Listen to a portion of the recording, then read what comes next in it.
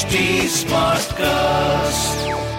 You are listening to a Mint production brought to you by HT Smartcast.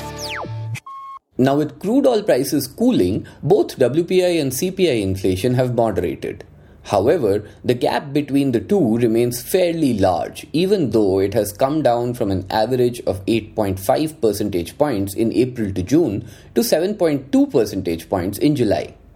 This may again lead to an underestimation in the second quarter, unless a plunge in the WPI inflation closes the gap, since the CPI inflation is not expected to rise further from the current level.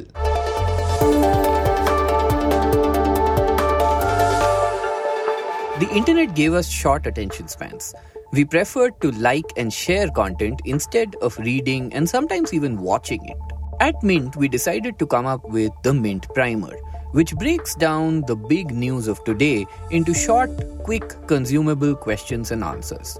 On this podcast, you will find information about everything from cybercrime to RBI's new repo rates. I'm Prasid Banerjee, and this is what happened today.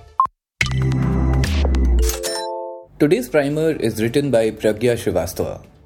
The Indian economy grew 13.5% in the June quarter, much lower than the central bank's forecast of 16.2%.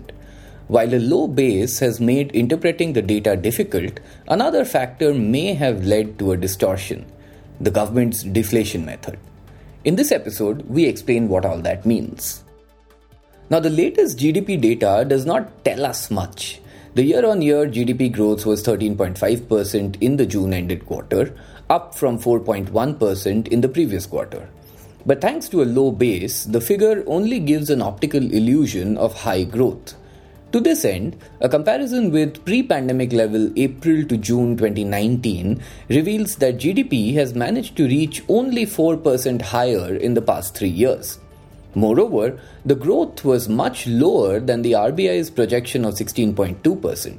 While a low base has bumped up the numbers, another factor which has more to do with the statistical methodology may have led to the underestimation of the figures. It is the usage of single deflation. But how does deflation come into the picture in the first place, right?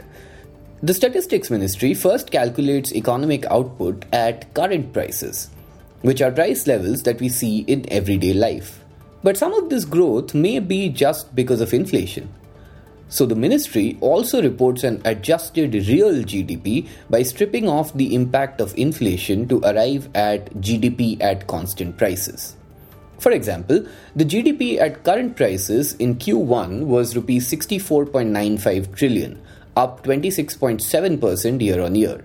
After adjusting for inflation, real GDP came out to be Rs 36.85 trillion, a growth of 13.5%. The big difference was due to high inflation during the quarter. Wholesale prices were up 15.7% and retail prices by 7.3%. And how are current prices deflated? Well, there are two ways: single deflation and double deflation. Single deflation uses a common price deflator to adjust both input and output prices, while double deflation uses two different deflators for them.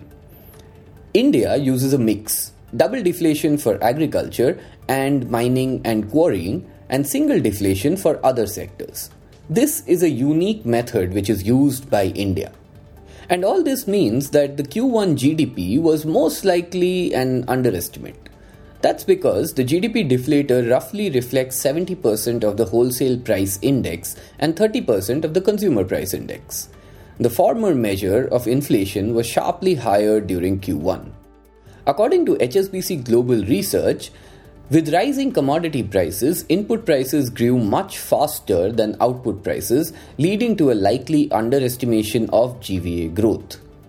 The limitation of single deflation is that it opens the door to overestimation or underestimation when input and output prices are rising at vastly different paces. Now, with crude oil prices cooling, both WPI and CPI inflation have moderated.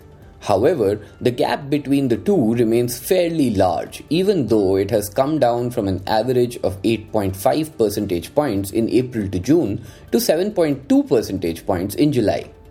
This may again lead to an underestimation in the second quarter, unless a plunge in the WPI inflation closes the gap, since the CPI inflation is not expected to rise further from the current level. Faster pass-through of input prices to output prices may also limit underestimation. And that was a quick glimpse at today's front page.